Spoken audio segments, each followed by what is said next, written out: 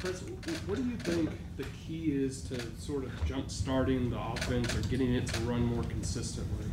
I think the biggest thing is making plays early in games. When we've been able to do that, we get off to that fast start that we had, the 3 games prior to this.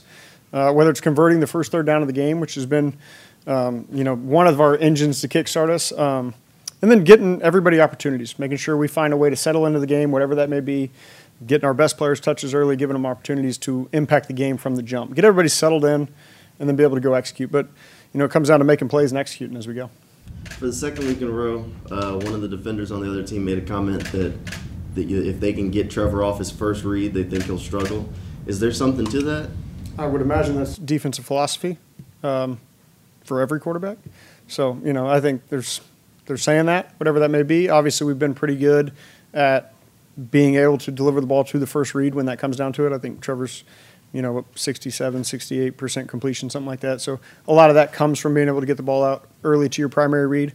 But no, it's hitting quarterbacks, affecting quarterbacks, making quarterback hold the ball.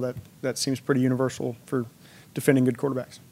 It feels like every week we're talking about the opposing front. What is it about this Titans defensive front that can maybe have some challenges? Jeffrey Simmons, Danico Autry, Arden Key, Harold Landry, Pecco, you name them. They're very strong, very stout inside. They do a good job stopping the run. They've done it for a long time there. Getting Harold Landry back from injury that he was in last year, that adds the pass rush unit for him. But it's a big, physical, stout unit that does a good job stopping the run, stuffing interior gaps, really making it hard to get to the second level and block the linebackers and get explosive runs off them. So it's just something you got to find ways to be able to do it. You got to manipulate their eyes in some way, shape, or form. And at some point in time, you got to be physical. You got to strain. You got to be able to finish blocks to convert on run situations. How big was last week for you, just seeing specifically Dearness Johnson, what he could do maybe with some extended reps and touches? Yeah, he's continued to play well when he's been given opportunities. And, you earn more opportunities, so there'll be chances for him to get out on the field a little bit more and continue to try to impact the game the way he did the other day. But that was nice to see. That's something we've seen from him, honestly, when he's been given opportunities. This was the first week you had the 5 that you plan on rolling with the entire season up front. How did you review the performance by the 5 together? It wasn't good enough. So that's something as an entire unit we could say that, regardless of position. Obviously, the offensive line's a part of that as well. I didn't think any one particular unit played well in the game the other day. So that's something. But again, playing side by side, playing great defensive fronts like we just played and we're going to play.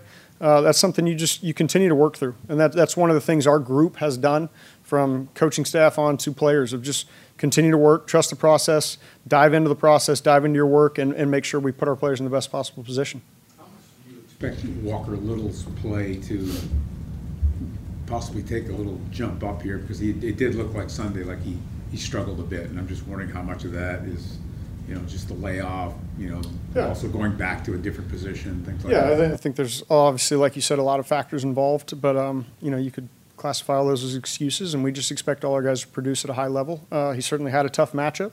He'd been, he's playing a relatively new position for him in terms of he's generally been a tackle in his past and hadn't had a ton of snaps playing in there, and then he had a really tough matchup, and like I mentioned, with Hargrave and those guys inside. So, we expect all our guys to continue to progress and play a little bit better.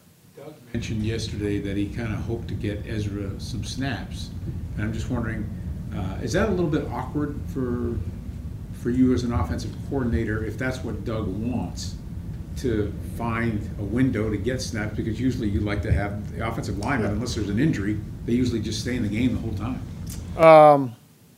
Not necessarily. If my boss wants me to do something, we're going to do that. So if we find a way to get him in there because Doug said so, then we'll find a way to do that. And again, like we've done from way back when, we've always talked about, we are constantly rolling those guys. I know you guys don't always see practice, walkthrough. Those guys, we continue to try to format different combinations, but life in the NFL, you lose linemen all the time, and you always have to prepare for your contingency plans. And so that's something we've done. We added Ezra.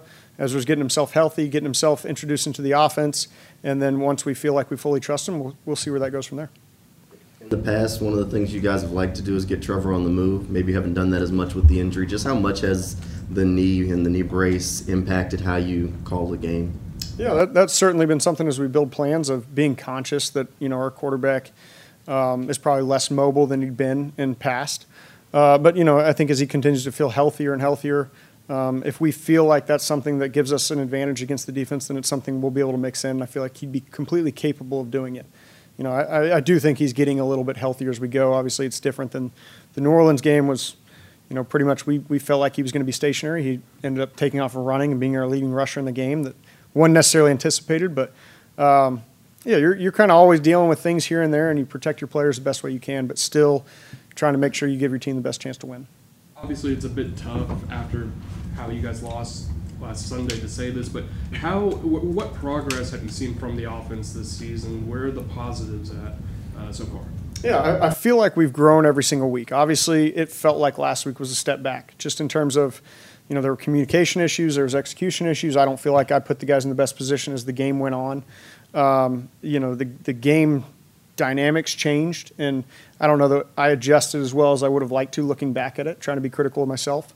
But as a unit, it felt like we'd been growing in our communication. We've been growing in kind of identifying who does what and how we can attack certain coverages and getting kind of dialed into that plan of how we like to play. But, last Sunday was definitely not good enough, and I don't know that it was necessarily a step towards progress, but we think this week can be.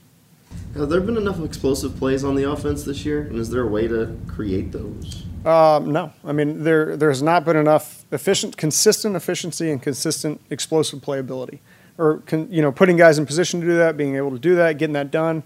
That's something, certainly that's one of our core commandments as an offense, and we haven't done that enough. So it's about finding consistency.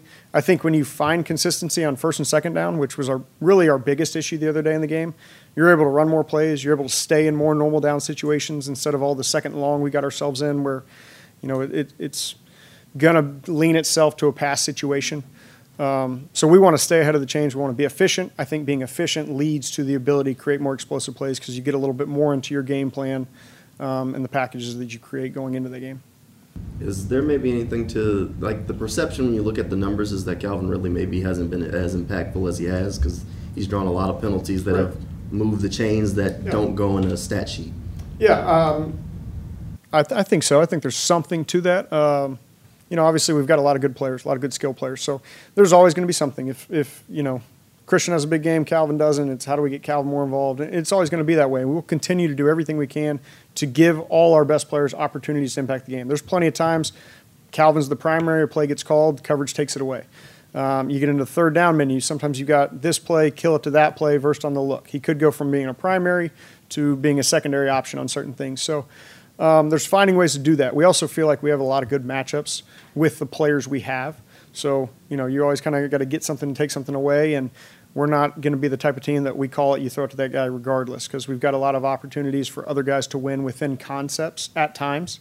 But again, each play is kind of its own thing. Sometimes it's a two-man route and you're max protecting because you're in shot possibility. The defense takes it away and you got to move on to somebody else, or we are throwing that. And then there's sometimes where if it's zone, you're working this, if it's man, you're working that, and coverage dictates certain things that get you certain spots. But we're very happy with the impact Calvin's made. We can continue to scheme, call plays that give him opportunities to make plays down the field. But his drawing of penalties, it's unfortunate that doesn't go on the stat sheet for him because I think he'd be right there with Christian in terms of around 600 yards or something like that. But those have been dynamic plays for our offense. I think he's drawn 8, and they've all been first downs for us. So we certainly appreciate it. It's unfortunate he doesn't get the recognition for it, I guess.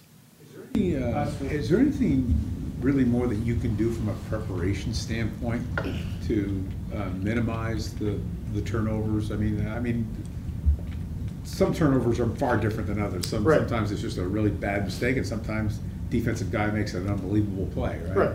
But is there anything more that you can, because that seems to be the number one culprit in why your offense is not where you want it to be. 100%. I would completely agree. That is the number one culprit. And again, within that, you protect the ball, you get more plays, you stay efficient, you're able to create the explosive. It all kind of ties together. It goes.